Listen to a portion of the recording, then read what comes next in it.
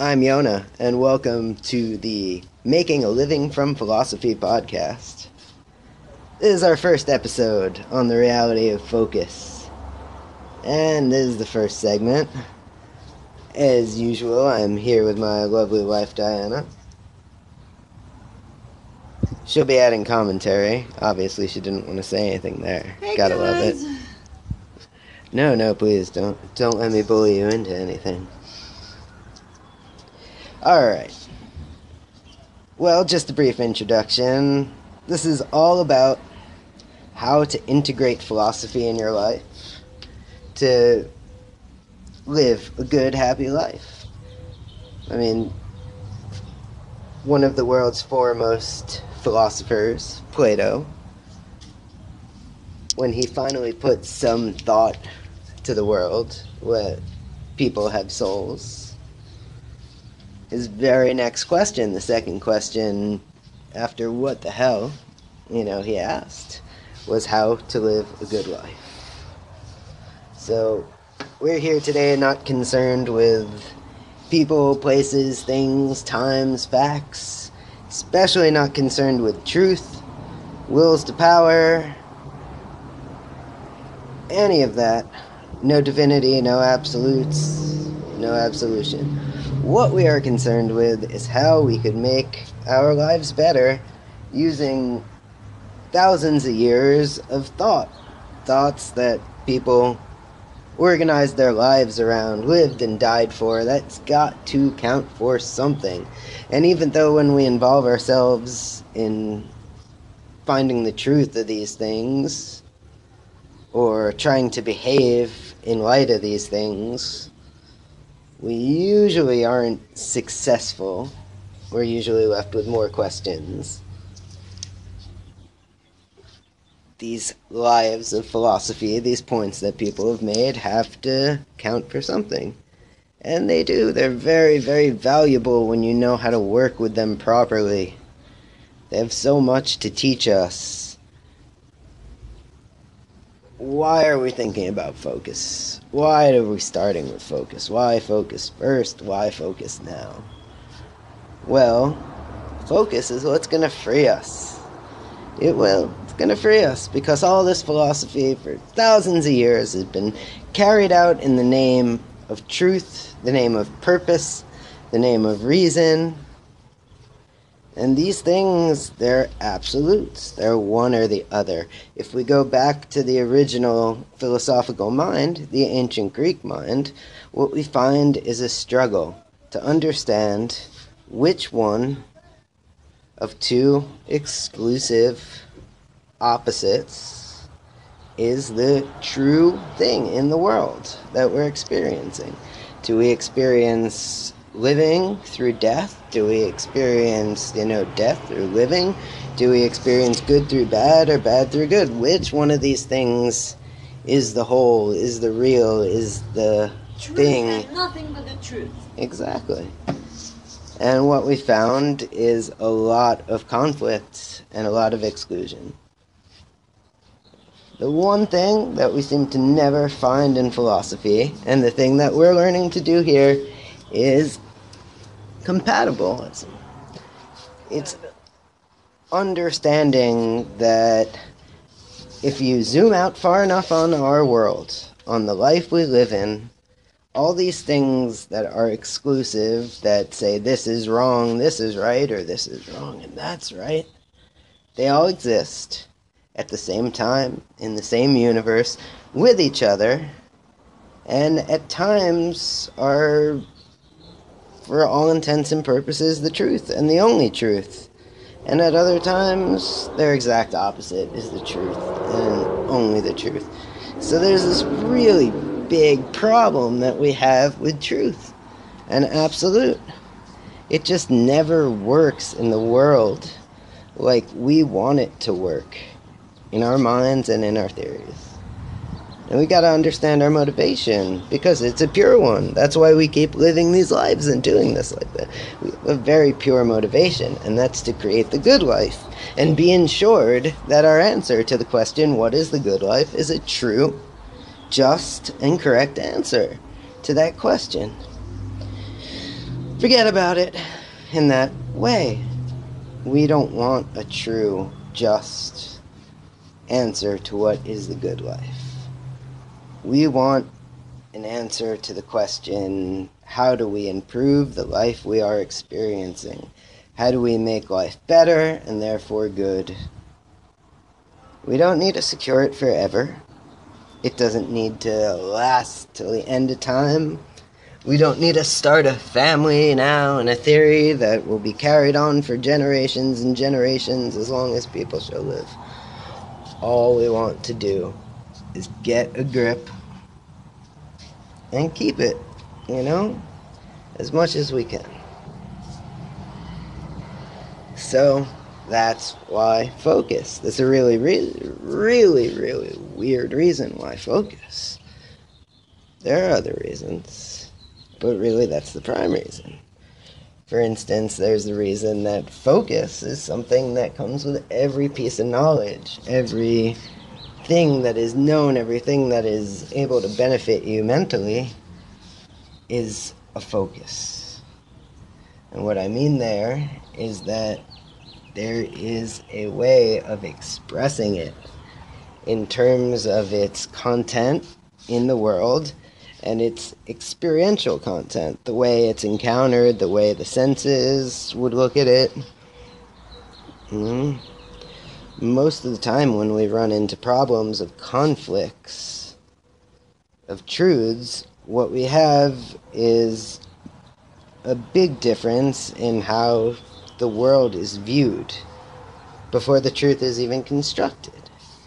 Perhaps when you went to construct your truth, you took for granted that you see objects in this world as always being identical to themselves and changing from moment to moment, but staying themselves. When there's other people in this world who believe that objects are not always identical to themselves, but only identical to themselves when actually observed, when actually looked at, and when we're not looking at them, they don't exist in that way. They're in a state of change, and until we take stock of them, we don't know what they are.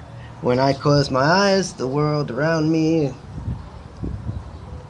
isn't necessarily the same as I saw it with my eyes open from moment to moment. But if I take for granted that it is, I say it is, well, that could lead me to some really different conclusions. For instance, I might be someone who's more likely to accept faith, accept religion, belief in a, non-corporeal absolute. Because for me, there's continuity between all the moments. And I don't have to, from moment to moment, look for God, look for truth. Anyways, we're not here to make sense out of that necessarily. Although we will make sense out of that and a lot of other stuff. We're here to understand that a focus is always involved. And when we take focus as our center point, as our point of sense, like instead of truth, which we'll say is the way we've looked at it all the way up till now, that truth is the sense. When we look for proof in logic, we look for true and justifiable proof. It's not what we want. Not now.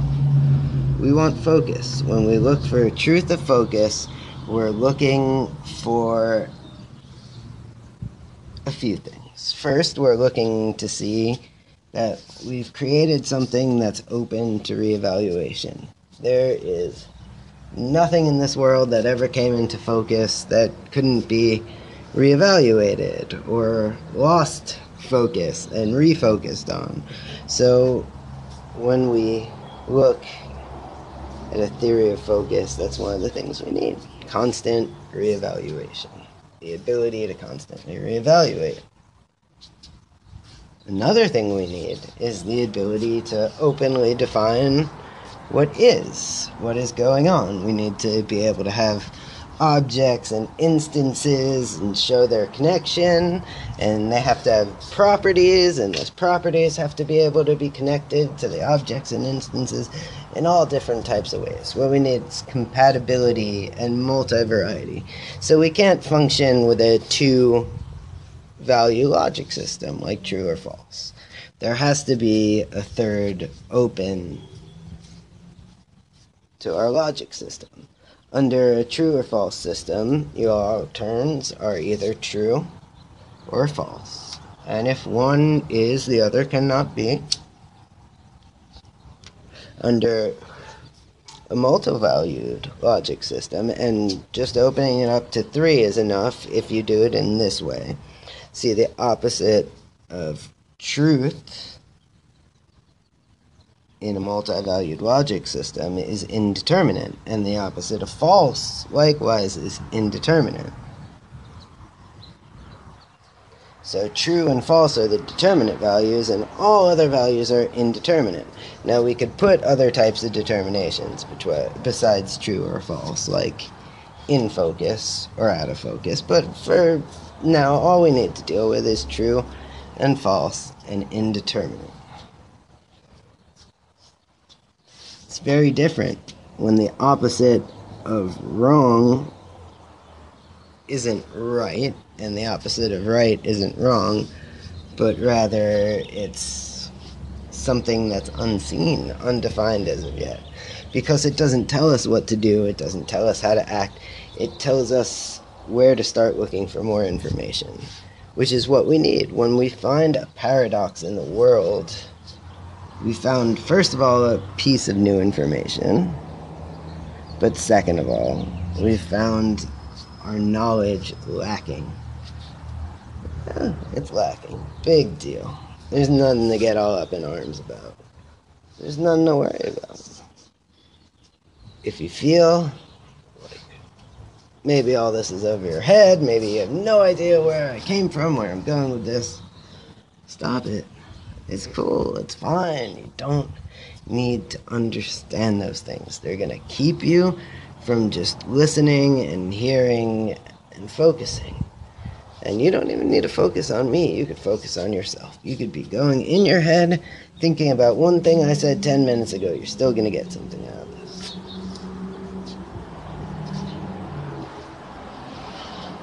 Now, the theory of focus tells us that things don't change until we have information beyond the scope of how they were determined.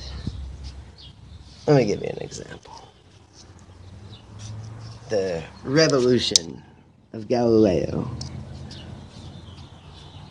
When we came to understand that the sun was the center of our solar system, not the Earth, was such a focus-driven revolution. It was a matter of having the supplies to see the universe from a different focus, and having the information to compare it to show that there's inconsistencies. If you go outside and you look up at the sky, there is no way to tell whether the sun is in the center of the solar system or the Earth is at the center, what's moving around or what. It looks the same. It looked the same to people when they believed that the Earth was the middle of the solar system as it does to people when they believe that the sun is the middle. So what's the difference? What did Galileo do? He had a telescope. And he took it and he looked up in space and he saw that around Jupiter there's moons. There's a bunch of heavenly bodies going around Jupiter. Well, when we tried to chart the heavens in the ancient times, and there was the sun, the earth, the moon, and the 5 planets, and the task was to set them all in motion, in a uniform motion, so we could chart them. They put them in concentric spheres, the 8 spheres, and everything was supposed to have perfect circular orbits, and you could calculate the distance and the possible gravities as best as they, understood at that point. And they would do it in terms of proportions. And they came to have the belief that the heavenly bodies moved in circles. And this is what slowly was challenged over time. This is really what actually blew apart when Galileo observed that there were more than these 8 heavenly bodies, that there were moons around Jupiter, and there were other things in the solar system, other planets. It all fell apart. There was no way for perfect circular orbits to make sense. That was it. If there's no perfect circular orbits, it's really hard to put the Earth in the middle. That was the change. You look at it differently. The orbits have to be elliptical. They have to be in some kind of oval shape. There's too many forces at play, too much pulling. So what changed things? What changed things was that with this new focus, this new information of lensed light reaching the eye and showing a different view of the solar system, that there was no way to keep the view consistent. It changed so quickly, so much. I mean, you spend 1,000 years working on a system for 8 bodies in heaven, and you flesh out all the mathematics, and all of a sudden you're going to add 20, 30 more bodies. I mean, all the mathematics has already been fleshed out to such advanced points that it really just blows the whole thing apart. And for people like Galileo, who had the data set, the focus, and the scientific information, it wasn't even a question. It was impossible to continually assert that the Earth is at the center and things are rotating perfectly circular, even though that's what it appears. If we go through our lives and we find something doesn't make sense, we find it's lacking, we don't know, sometimes we don't know why we're angry, sometimes we don't know why we have feelings, sometimes we don't know why we sabotage ourselves, or why we reward ourselves, or why we have our motivations. If there is something lacking, the theory of focus just tells us to look, tells us to analyze, and tells us to find different ways of focusing. And this is an external focus, like how a subject focuses on an object. There's another focus. There's how an object itself is internally constituted. For instance, there's a big problem in the philosophy of language and the philosophy of science casted by William von Orman Quine, that if you go try to create a translation manual and you're with a remote tribe and they utter a word at a vestige of a passing rabbit, it's very hard to understand what they mean. If they're saying tail, if they're saying rabbit parts, if they're saying rabbit, if they're saying, rabbit in 3D manifold space, or if they're saying, look at this harmony that we call rabbit. There are so many different physical theories that you could put behind the vestige of a rabbit, behind an image, to explain how it became what it is. And with just a word, we can't understand the whole import, the whole internal system. So besides for just the external focus that there is, of looking at something and understanding how we sense it, where we're sensing it from. There's the internal focus of what kind of theory are we constructing our understanding of it with. Now, this kind of internal focus is the reason why philosophers in our time believe that language is private and internalistic, because no matter what I try to communicate to you, I would have to communicate to you the theory and functions, how I put it together. There's so much more than just a single word for description that goes into our reference and goes into our theory. What does this all add up to? It adds up to,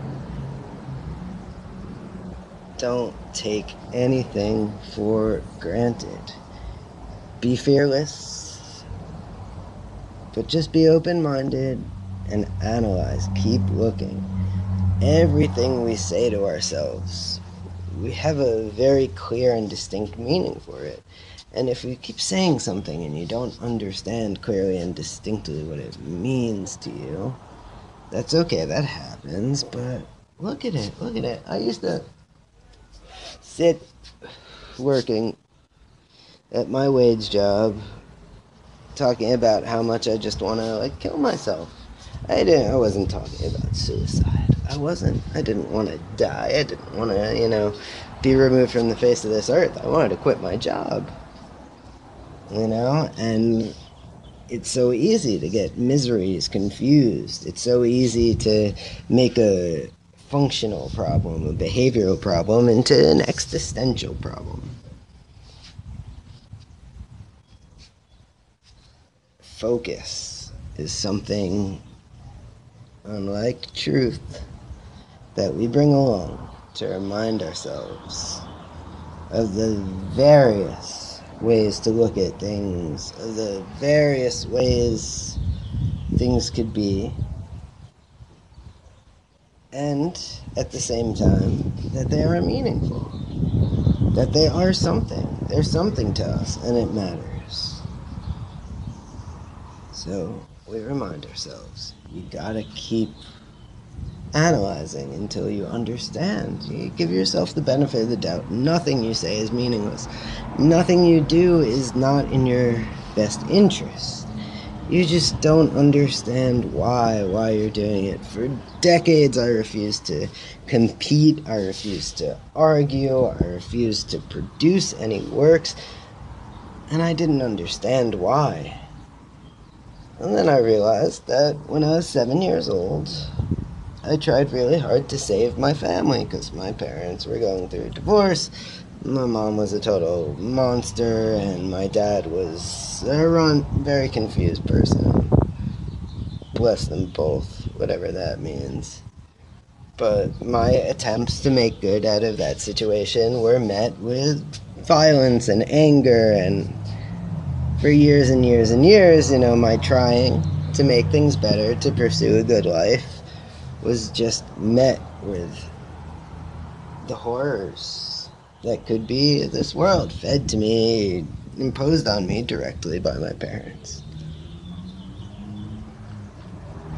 How are you supposed to even think in a situation like that? Get out of it. How are you supposed to understand what you're doing for yourself? And when I was a teenager, I understood a lot about myself, but I didn't understand certain things, like I would get in trouble every 2 years. Something with the law, and why? Because there was no attention being paid to certain things, because I wasn't looking at it, I was shoving it down, I was repressing it, so I had to pull in drastically people to look, to get myself to look. There's a lot better ways to deal with these kind of processes in our lives. We do ourselves a favor. We take care of ourselves by exploring focus, by allowing focus to be the filter for us of reality that it is. we find ourselves a freedom from the trapping of our minds. Your thoughts can't hurt you if they're just focuses. If they're scary, you're just not seeing what's in control. Fear is an illusion. It's created by a circumstance, usually by someone's will, to distract, to inform, maybe even to motivate. But either way, there's nothing to be just afraid of. Generally, you're standing just in the middle of a field, enjoying your life, or wherever, just in listening to this. And what is there to be afraid of when you start focusing on the world around you? Nothing. Nothing really. Now, when you understand that there's a constructed element to all of this, and a continuous element to all of this, you gain a freedom from that fear, a freedom from the possible hurt in your mind. You don't have to be hurt, you don't have to be afraid of ideas, and anytime you're in doubt, the rule is explore, examine, try to solve the problem, try to do it for yourself. No matter who you are, no matter what you've been through, you have all the elements within inside you. You have all the tools. They're there with you. Don't ever convince yourself that it has to come just from you and that you have to figure it out all by yourself. Let me tell you something. Every single word, every single philosophical term, every single emotion, everything we've discussed here today has thousands of years of import, meanings from different cultures, meanings from different lives, meanings from different struggles between worlds that have been put upon it. It took a code book and a journey to even develop the languages we use today to communicate, and it's going to take a code book and a journey to understand clearly. So when you go to yourself, I've got to do this all to myself, I can't let other people in, I can't use other people's work. Forget that. There's nothing about your understanding of this world that isn't already muddied up with everyone else's, understandings. It's all tied together. You have nothing to be afraid of. You could get help from absolutely anywhere. The only time any of this even seems to matter is when it comes to profiting or calling rights or having something to leave behind for society. We don't care about any of that. We didn't care about truth. All we want to do is find betterness, goodness, a good life.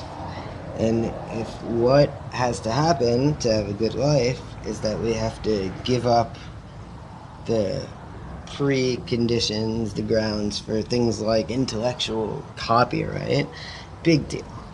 Big deal. That's a small price to pay.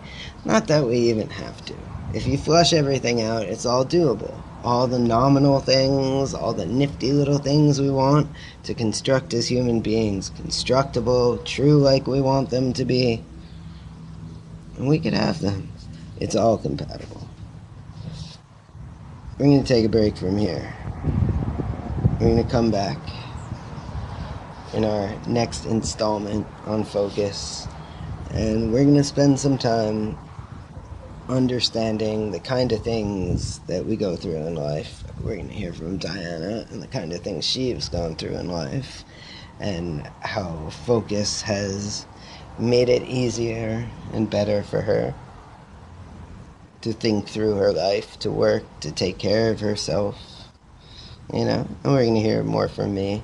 And I hope as this stuff starts reaching you guys and as you take your time to go through this philosophical journey, that you share what you're going through.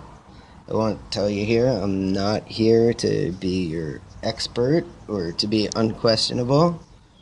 I'm just a person like any other person, and I've been through bad things and good things and learned things and acted stupid and all that. All of it. So, if I say humble yourself, it's not humble yourself in front of me, it's humble yourself in front of yourself. Welcome. Enjoy yourself. Life can just be good. I look forward to spending more time in this good life with each and every one and each and everything. And thanks for your time, and thanks for my time.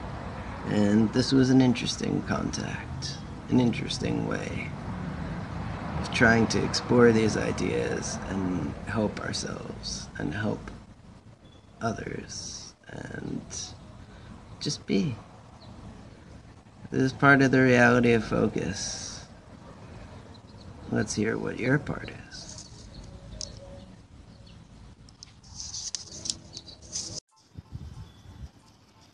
So how does focus free us in life? Welcome back to the reality of focus on the Making a Living from Philosophy podcast.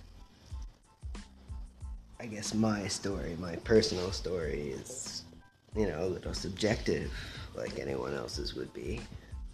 I had a pretty unique circumstance, although there's some degree of my circumstance in everyone else's life, as there is some degree of everyone else's circumstance in my life.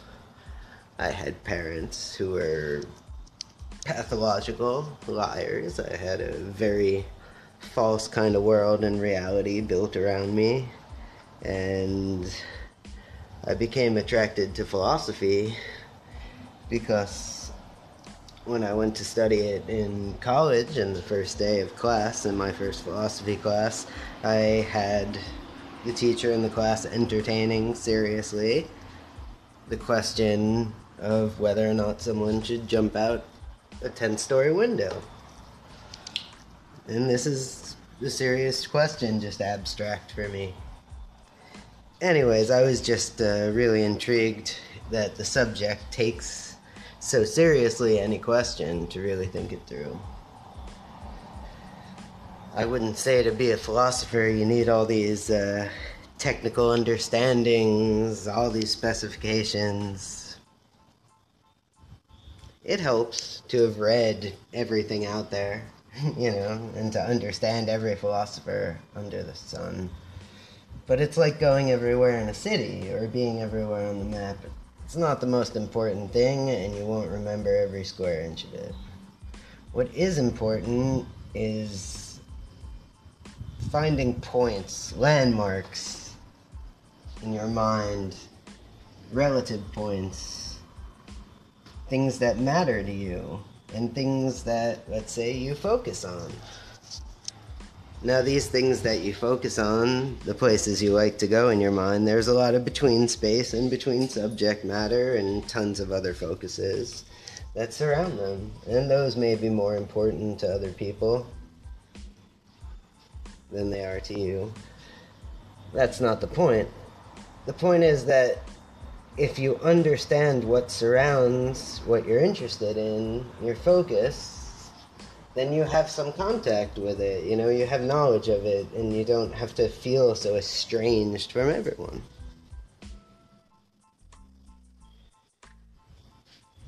I had to figure out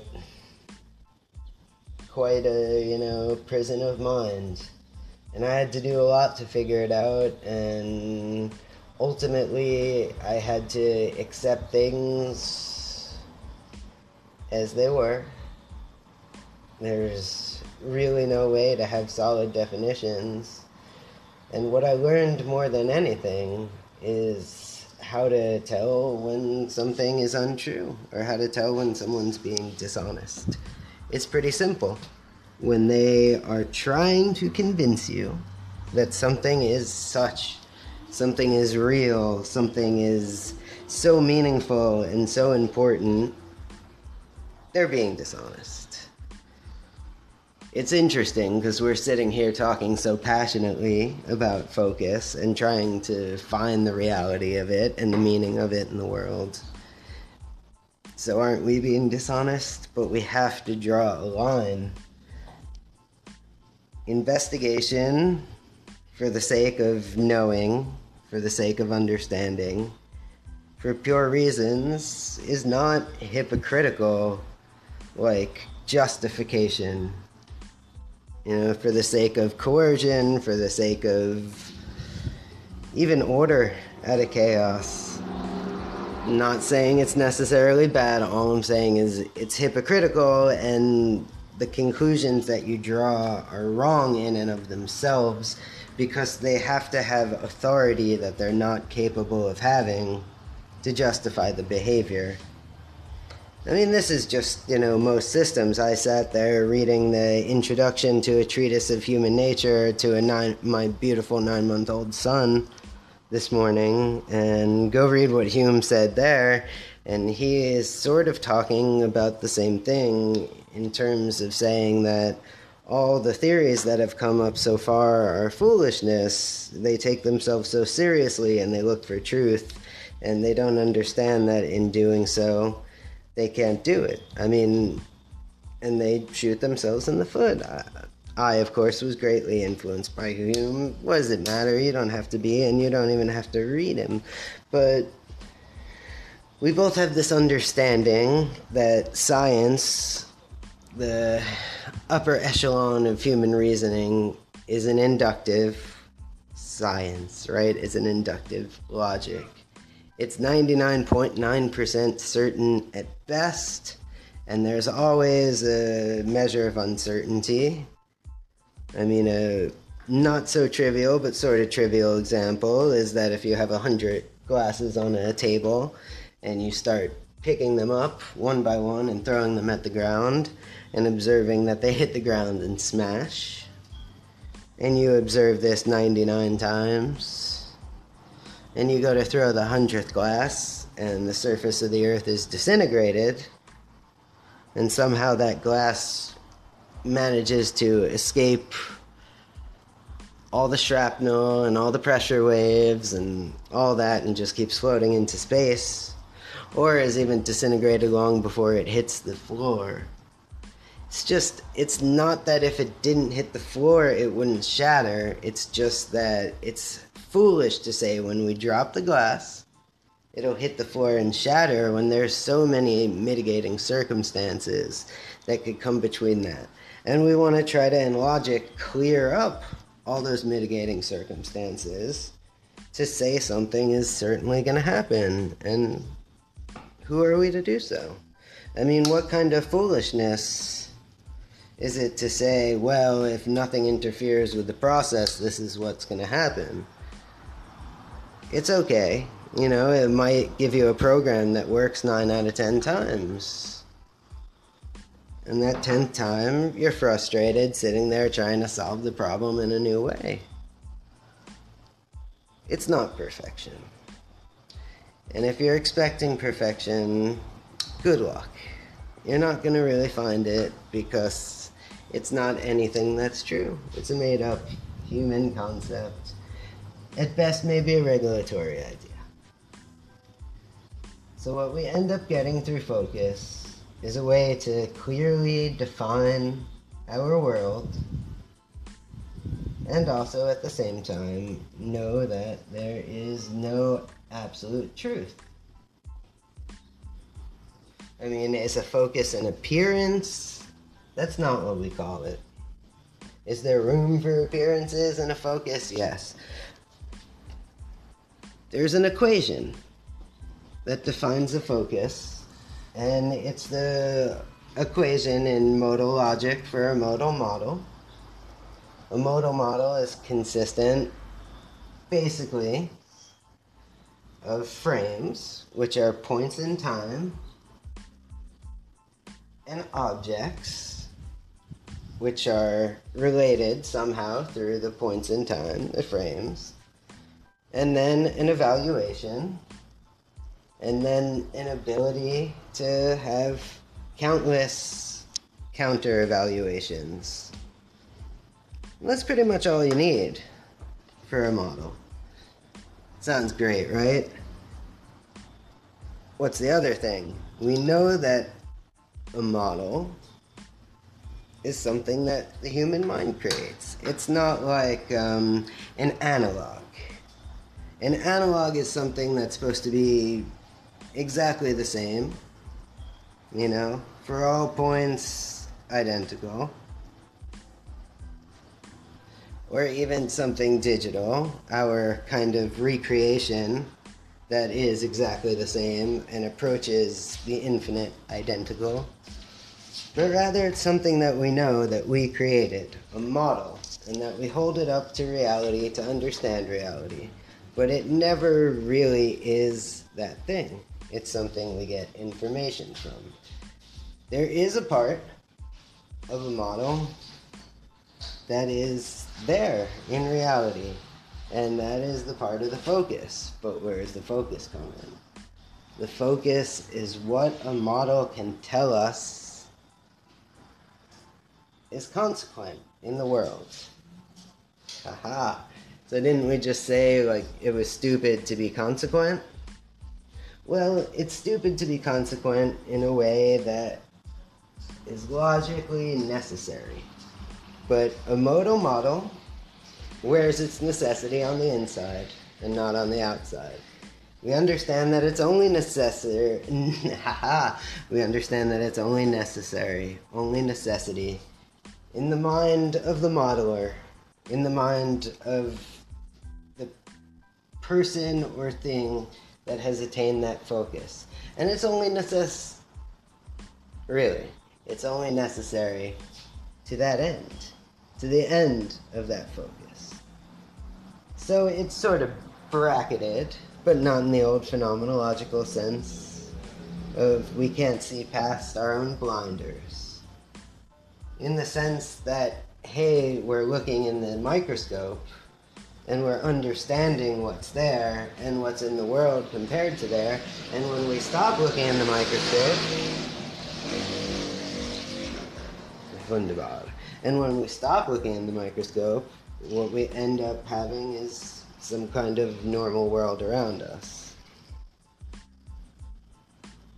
All we're doing is refusing to accept truth as a primary, refusing to accept truth as the real concept that's in the world that's going to bring us to understanding.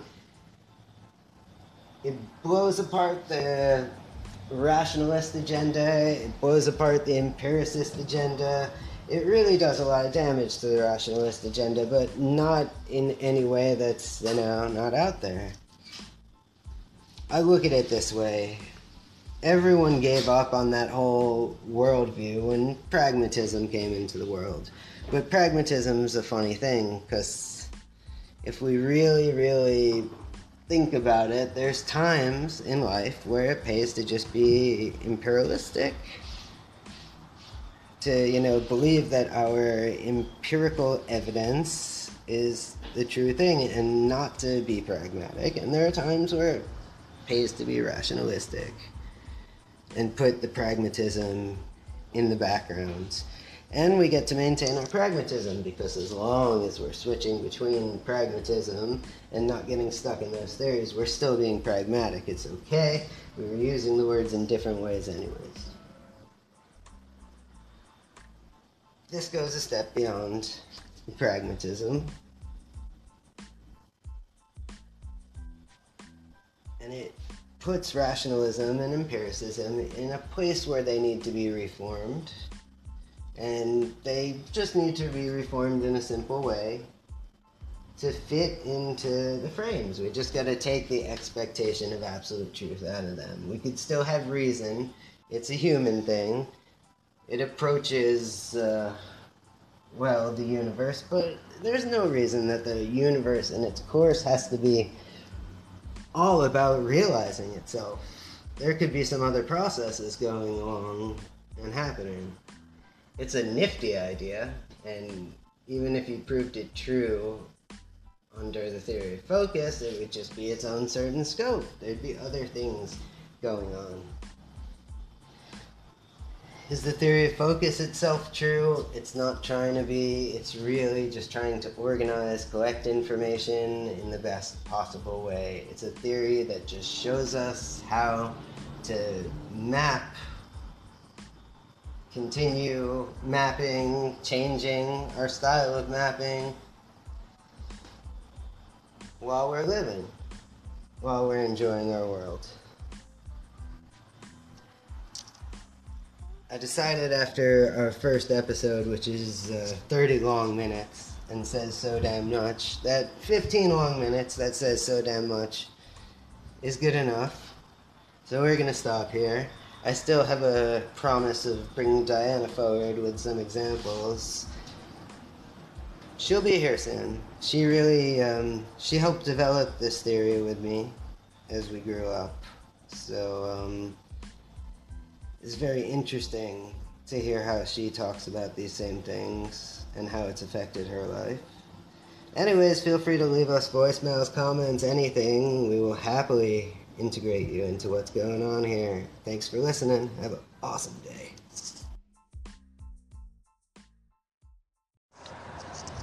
Welcome to a beautiful sunny day, and this is the Making a Living from Philosophy podcast.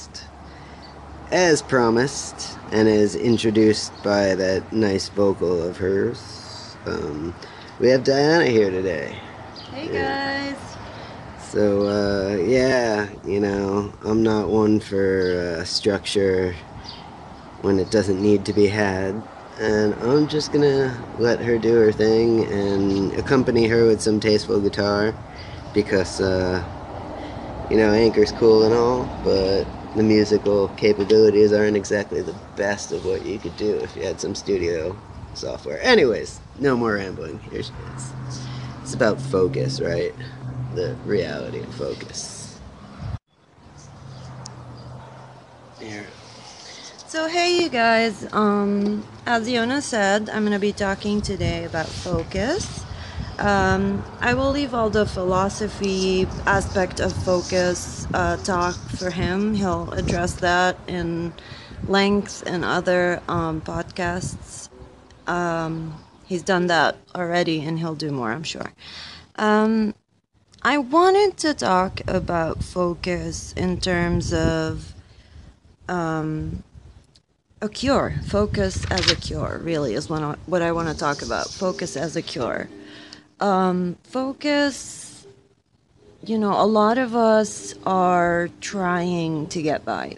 Actually, scratch that. We're all trying to get by. We're all trying to make the best out of life, and we're all trying to live the good life. You know, some of us have stopped trying, but, you know, sometimes all we need is like a little reminder that we can. And this is where focus comes in. You know, focus is really a cure. And I say focus is a cure because it could be a cure for just malaise, life boredom, you know, depression, just loss of interest, you know. And it's a tool that's so accessible for us. Really, all we have to do is just reach in and we could find it. And what it means when I say focus is a cure for depression, that means that, you know, we're living in an era of information, an era of, you know, internet, globalization. There's so much information we're bombarded with. You guys, like, every day we get out of our house just to, like, even, you know, in the morning go get our coffee cup, or, you know, even when you go grocery shopping, you know, there's so much going on all the time, you know. When you're in your car, you have to focus on the traffic. You know, if you have the radio, your cell phone, maybe a kid crying in the back, you know, if you're going to school, if you're going to your work, like whatever you're doing, all walks of life, there's so much going on all the time, like around us. And it provokes in us. Speaking of which, you know, it's just all the time, ongoing, it provokes and evokes in us these feelings, right? Because we're human beings, we're social beings, and, most of us are not, nearly as connected socially as we should be. A lot of us don't have any friends. We cut contact with our families, maybe. We try to just, like, kind of live like monks, maybe, but as much as we try to seek that, like, quiet, it's not accessible easily because of all the stuff going on all the time, and our reactions to it. We feel these waves of emotions just, like, take us over, and next thing you know, you're just driving your car to get your coffee, and you're just yelling at someone or cussing at them, and maybe your child's in the back seat, and you, like, look at yourself in the the car mirror or whatever, and you're like, what the hell did I just do? And the key to navigate life, the key to, like, deal with all of this is focus. Focus. Okay, I'm going to get my coffee now. Set your goal, like, before your intention, like they say in yoga, set your intention, like, before you even step out, before you even get in your car. My husband always says, when you're driving somewhere, you always have to think, like, where am I going? You have to have, a place in mind that you're going to, and then, you would proceed by getting in your car and focusing on the task at hand, i.e. driving in this example. A lot of things could, like, take us away from that mindset, but practice makes perfect. If we keep trying to focus and we bring back our attention to the task at hand, what am I doing right now? Right now I'm cooking. Right now I'm doing dishes. Right now I'm, sitting here trying to gather my energy so I can wake up. Right now I'm resting, so when I wake up I could do great things. Focus. And when I say focus, I also mean you have to focus on yourself, in yourself, within yourself.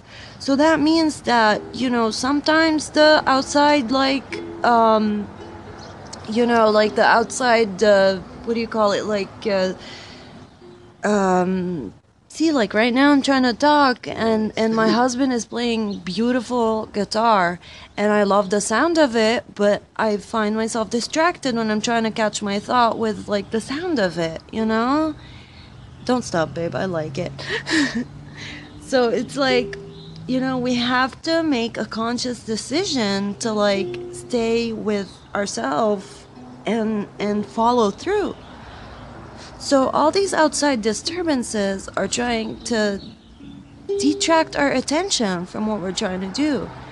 And by doing so, we feel like, how many times have any of you guys went, like, you were excited about something and you went to your significant other, hey, I was thinking about doing so and so, and then, they were not as excited about it as you were because, I don't know, let's say maybe you're a girl and you're talking about makeup and he doesn't care about makeup, or maybe you're a guy and you want to go skating and, like, your girlfriend or wife or whatever loves to skate but not as much as you do. She just doesn't have the same passion for it, and that's okay, you guys, because we're all different, we're all unique, and that's beautiful. But the point is, focus. Don't let that other person reaction, like, take you away from, or take your ambition, or, like, dull your passion. It's okay. It's okay if the person you're talking to is not as excited about, X or Y and Z or Z, like, as much as you are. It's okay because you want to explore that. So you go ahead and you focus on it and you explore what you want to do. And that's why it's so important to love what you do in life, because it's possible to focus and use our, like, human faculty of focus to focus on things we don't like. But when it's not something, like, that's with your alignment of like the things you like to do, it drains you out of energy, and you have to use so much more energy just to kind of like talk yourself into doing what you're doing because you don't want to do it. And that's not good, you guys, because it also creates animosity within yourself. It's possible to be upset with yourself. You're mad at yourself, you'll act out. And acting out is primarily, first and foremost, we're acting out to like ourselves, like some people get worse if they're being watched, if they're fighting or bickering or yelling or even, God forbid, being violent or whatever.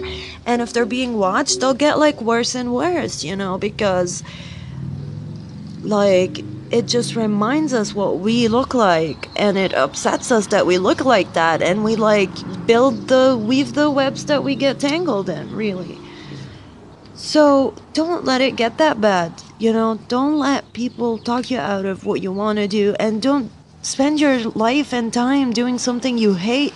There is no reason why you should do that. There is absolutely no reason, There's definitely a way. Where there's a will, there's a way, and you can find a way to live the life you want, step by step, little by little. Rome wasn't built in a day or whatever.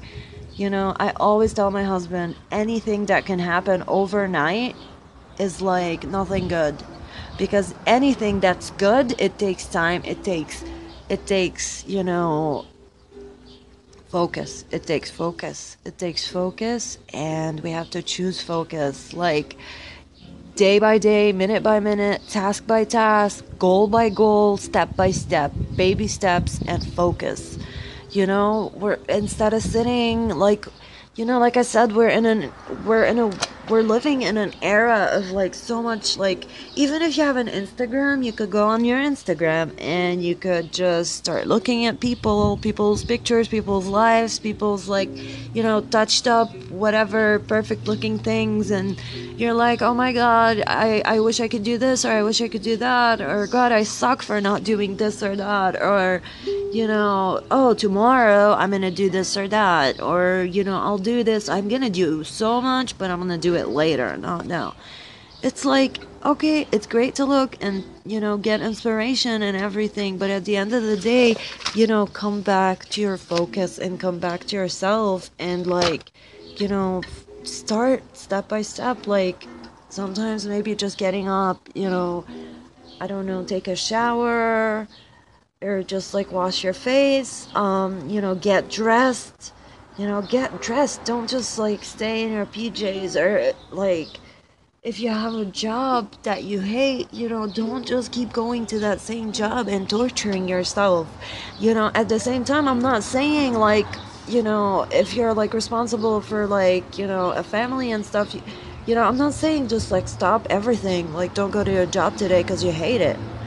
But, at the end of the day, when you come back home, maybe build a new resume, maybe look at, new opportunities, maybe even start like doing what it is that you like, that you've been, just like waiting to do, and like putting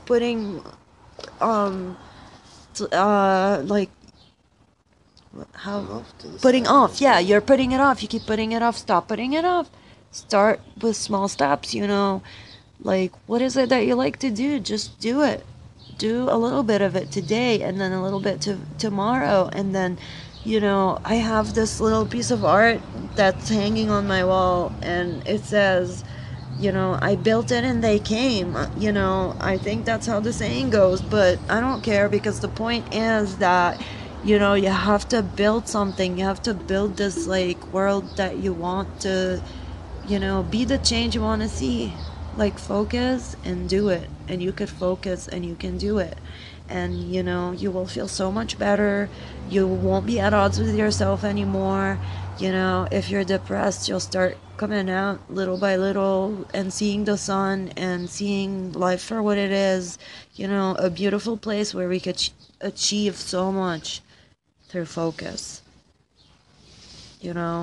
And do exercises, meditate, whatever you feel like helps you. For me, it's like a lot of things, but I struggle with like starting, so it's not what you can do, it's what you're like doing. Like, so, instead of sitting there and thinking like where you should start, just start somewhere. Because I know how to do so many things, and I'm always like, okay, what should I do now? Should I do this or that? Or just do something.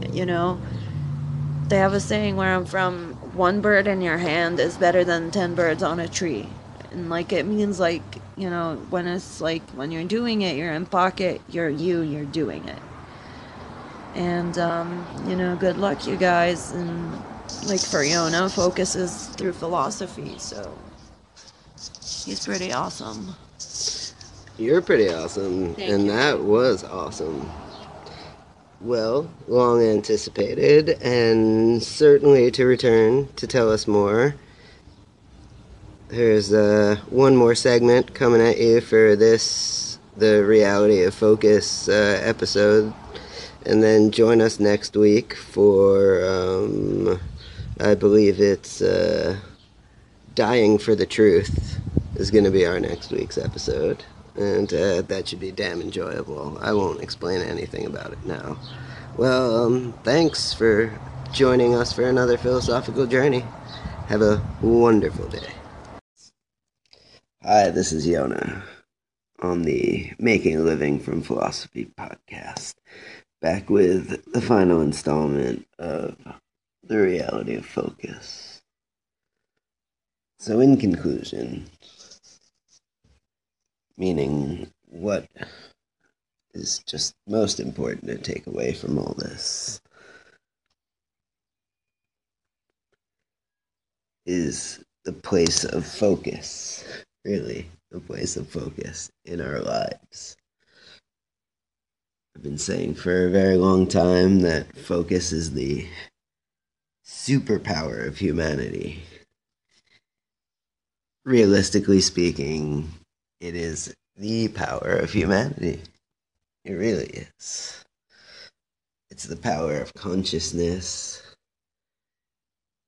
If it isn't the power of humanity, which that's such a vague thing to say, what it is it something that shows us where the power of humanity lies, and that's in the ability to more adequately describe and understand and comprehend the world,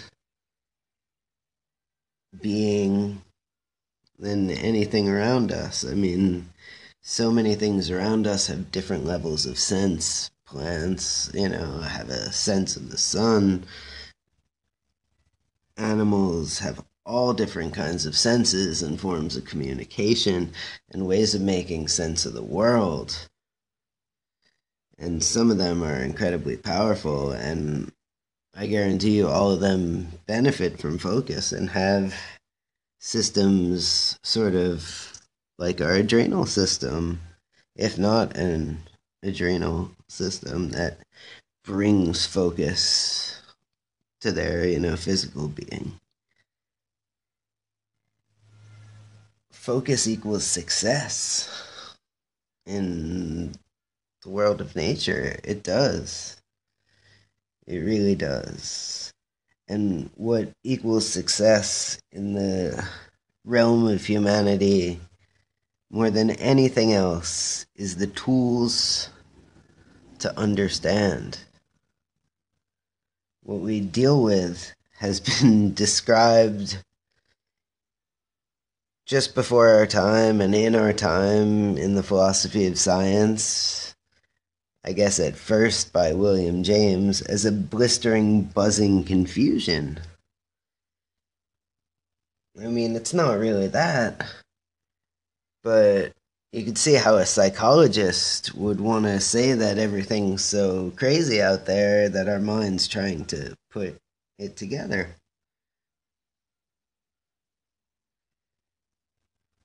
There's so much that comes at you in this world. Think about the English language and the dialects of the English language in America and the slang. And in America, in English, anything that is communicable, anything that is able to go from one person to the other, it so does not matter if it follows proper grammar and if the words are anything in any dictionary anywhere. If it said something and the person was meaning to say it in English, it is properly well formed English and it's understood and it's allowed. I mean, that trend in our culture is actually a commentary. It's a sign that all of us treasure this open focus. It would be no, great mystery as to how we got here. Most people agree that the American philosophy is pragmatism. And this is a view on how American lives have had to play out, especially since the Civil War, since there was fracturing politically in the country, and families are divided, and family values are no longer paramount, and religious values aren't paramount. What we have, if not some exaltation of money, is an appreciation for the ability to take the world as it comes and understand it in as broad and as useful ways as possible. The American philosophy at this point might as well be a deep appreciation for the need of focus. Something that is bigger than, any other aspect of focus, except maybe how, cherishable and prized it is in, humanity and how much it could do for us, is that it's not like truth or reason. No one is going to come along and say that the process of the universe is the process of the universe focusing on itself and realizing itself and becoming clearer on focusing on itself, and that is the ends and means of the universe. There needs be no crazy Hegelian theory of focus. There need be no idealism that comes out of focus. Focus is a construction. That's why it's compatible with everything, because it's built. It's built out of what's ready at hand, It's built out of what's in the world. These two things that are mutually exclusive and jointly exhaustive, for example, these exemplar things that have those properties, both exist at the same time, in the world. We're describing them at the same time, even though by nature they're not supposed to be able to be there. They exclude each other. They can't be there together, and they exhaust. They're all that is. But since we're not talking about truths or things that are absolute reason, rather we're just talking about things that are plain to see by focus, and not see visually, but plain and clear to knowledge by some focus, we're understanding that what we're getting is not some supreme plan from God or some ultimate truth or something that we could take to the bank. In this case, the bank being the afterlife. But rather something that we could, draw from to understand the here and now.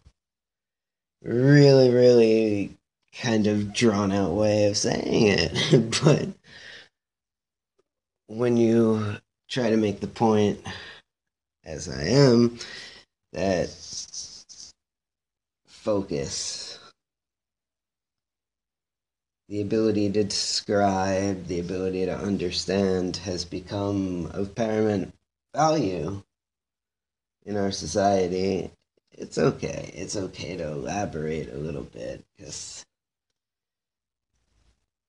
one part of focus is that it has to be as compact as called for, but the other part of it is that it has to be as robust as called for.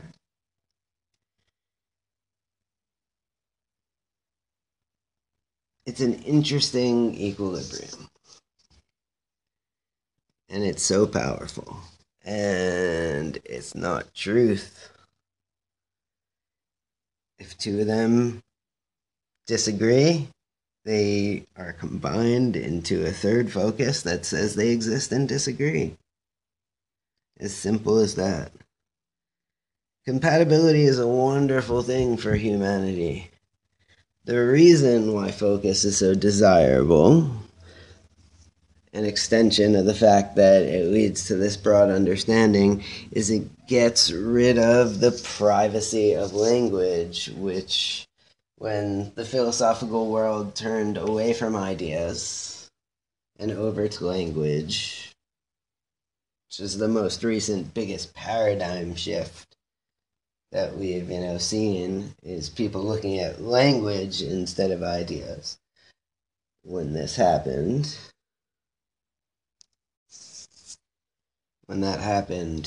it was understood that words have this problem, because they're still associated to ideas, but when we understand them as primary, they have this problem that they're private. They refer to something in the head, in the mind, in the conception of the user of the words. There's a very famous little experiment,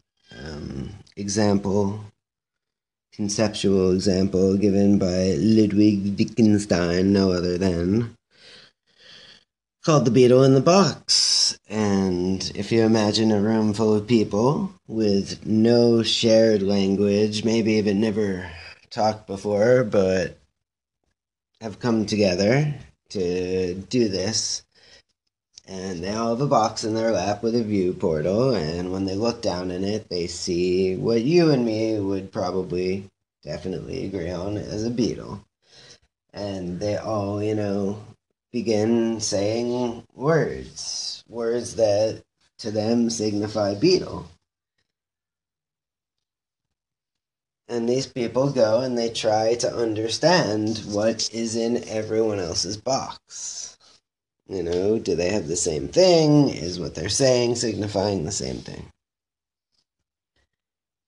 Crazy situation, but when it comes down to it, all we're asking is, when we go and communicate to someone, is there any ability for us to really share the object of our communication, to really make a reference to something?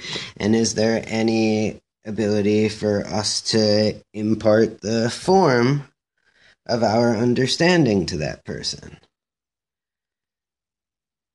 The most famous conjecture that says no as an answer is that because the person doesn't have the same world experience, they couldn't possibly understand us. And the most extreme form of this is believing that someone who hasn't grown up in your shoes, had your exact life experiences, could never possibly understand you.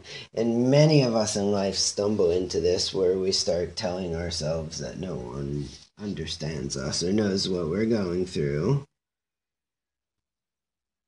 And it's because there's this privacy in language, and we actually reserve the right to do that. But is it right? Is it correct? And is it beneficial? Well, when we go for an answer via focus, it tells us that it may or may not be right.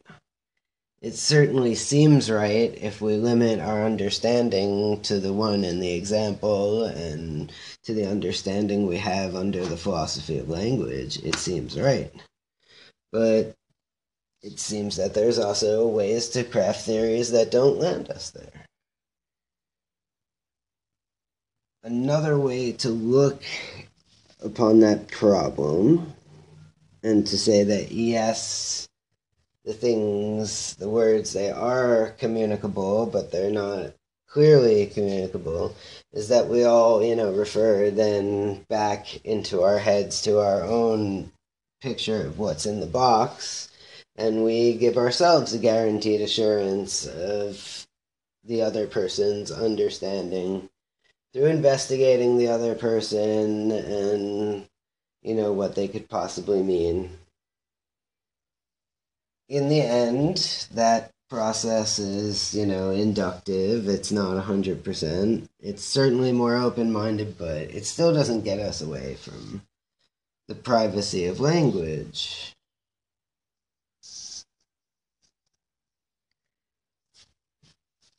Focus gives us a key to broadly understanding whatever comes our way. It doesn't pretend to break the privacy of language. Rather, it asks us all to provide our communications in a way that's transparent, in a way that doesn't have any privacy to it. I mean, what if everyone in that room plainly, drew, sketched, maybe even spent 100 years developing the best mimetic, copy of the world art techniques possible, and then drew a sketch for each other? I mean, there's ways, if you sit in that room for long enough, if you come up with enough agreed definitions and conventions, there's ways for communication to be not only just natural, because obviously that's possible, we all experience every day, but there's ways for communication to be formalized and not private, but rather purely public. Because what happens is most of us in our lives, we lack the out-and-out confidence, and we take it personally because it seems so private and so upon us. So we want to always reserve the right to have an out. We always want to be able to stick by our version of the truth because there's punitive, there's, so many ways to be damaged, and so many ways that the world will take hold of you and take power over you, if you lose your focus, if you allow it.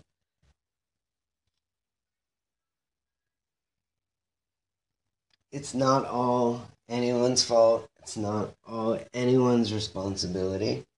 I personally feel responsible to myself to be well focused. It doesn't mean I'm in focus all the time.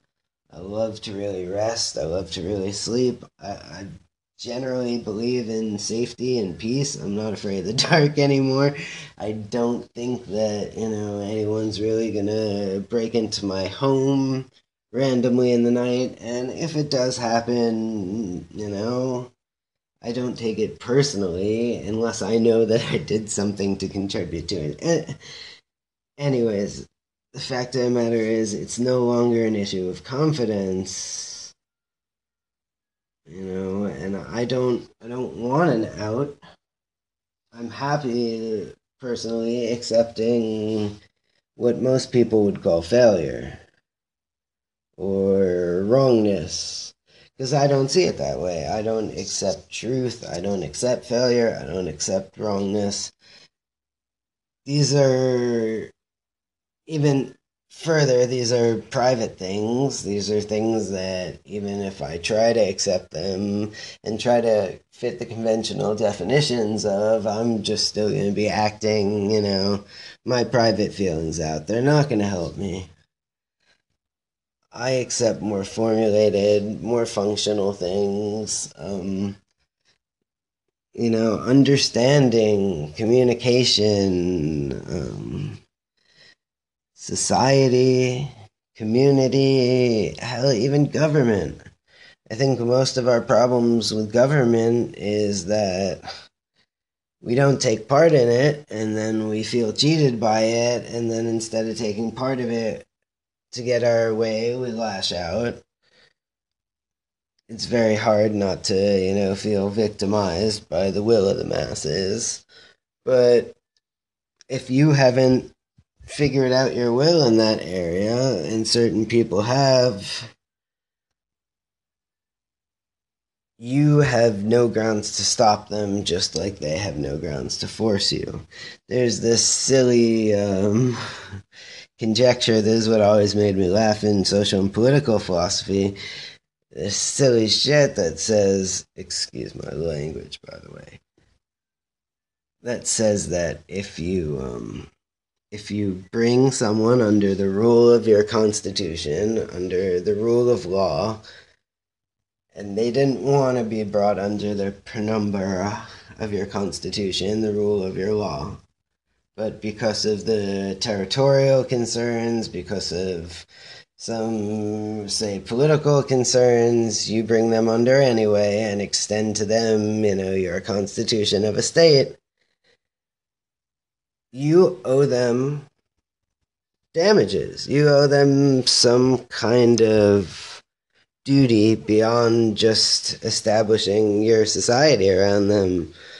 Something to make up for their loss, for being able to self-determine, for being able to do what they ultimately would have formulated.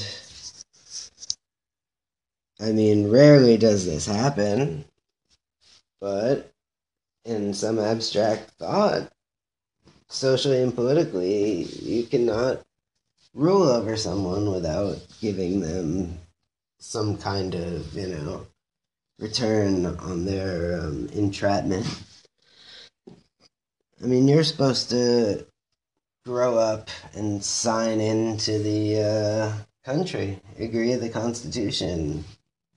I mean, even though your parents agreed for you when you were born, when you grow up, you're supposed to agree. And those of us who are at odds with that, it's very hard in this country. No one's gonna just, give you a rebate for drawing you under the penumbra of law. And there's a great feeling of social injustice, along with other ones, along with the privacy of language. It's not good to skip all this. It's good to understand that all these are constructions of persons. They're not necessary. There's other ways of doing it. I would have loved to just flush all those thousands of years of philosophy down the drain, just build something from the ground up without any clue of how to do it myself. It would have been so exciting. But no, not really. And I'm still capable of doing it after taking in those thousands of years of philosophy. It's fine to understand what's wrong. What's not fine is to think that what you're doing is just perfectly right without reproach.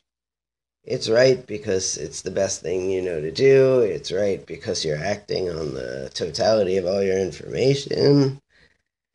But it's not right in and of itself unless you meant to do something right in and of itself and crafted your action in that way. Things are what they pretend to be, what they want to be, when the road to get to that thing is taken, when the logistics is done, when the steps involved are taken. Things could be whatever you want them to be when the focus is clear and the logistics are followed. That's the beauty of focus. That it's not about true or false. It's about constructed or non-constructed. It's about actual possible or impossible It's about necessary or contingent. It's about all these modes. The integration of what is called the intentional with an S, right? That is everything that is a judgment of the human mind. Necessity is a judgment of the human mind. Temporality is a judgment of the human mind. The connection of one time to another. Properties of objects. Objects themselves as objects are a mode of the human mind. So anything that's intentional, that is of the mind, is the subject of focus and the subject of modal logic. And these things, when understood as subsuming truth, that is, as more broad and well-defined than truth itself, are so very powerful and help us understand anything that comes our way. I know that was all really technical and complicated. My hope is that as I've listened to many things in my life over and over again, to spend my time focused on that subject, whether or not I listen to the actual author or do my thoughts, that you will find this equally valuable for your time, whether you just have it going in the background or whether you're strictly focused on it, picking it apart, trying to find problems with anything I've said. Or if you're just not even talking about it and going and using parts of it to talk to your friends, I don't care. Pretend you came up with it. Hell, if you could explain it, if you know it, if you understood the construction, as far as I'm concerned, you own it too. Either way, love, enjoyment, peace, prosperity, anything you put into focus, and all the best for you. This has been an amazing start and first episode, and we're going to keep going. I would love to have interactions with any and all of you. I would field any questions from the most trollish to the most set up perfect volley questions. So hit me up, voicemails here on Anchor messages. We could include you in the podcast. You could hit us up on Twitter, Facebook. It's Yona and D on Instagram, or at Tolan's Modus on Twitter. And yeah, love y'all. I really, I know that sounds cheesy, but I believe, not that you should force your theories on each other, but I believe that if you construct a theory that allows you to have a good life, it should take into effect the fact that when you walk out your door, there's a bunch of other people who may or may not be having a good life. And you want to, foster a space of goodness and freedom and pursuit of goodness. Anyways, tap, tap, tap, tap out for submission. I think we've had enough. But just in case you haven't, next week, which actually at this point is pretty much tomorrow, join us for episode 2, Dying for the Truth. Bye-bye.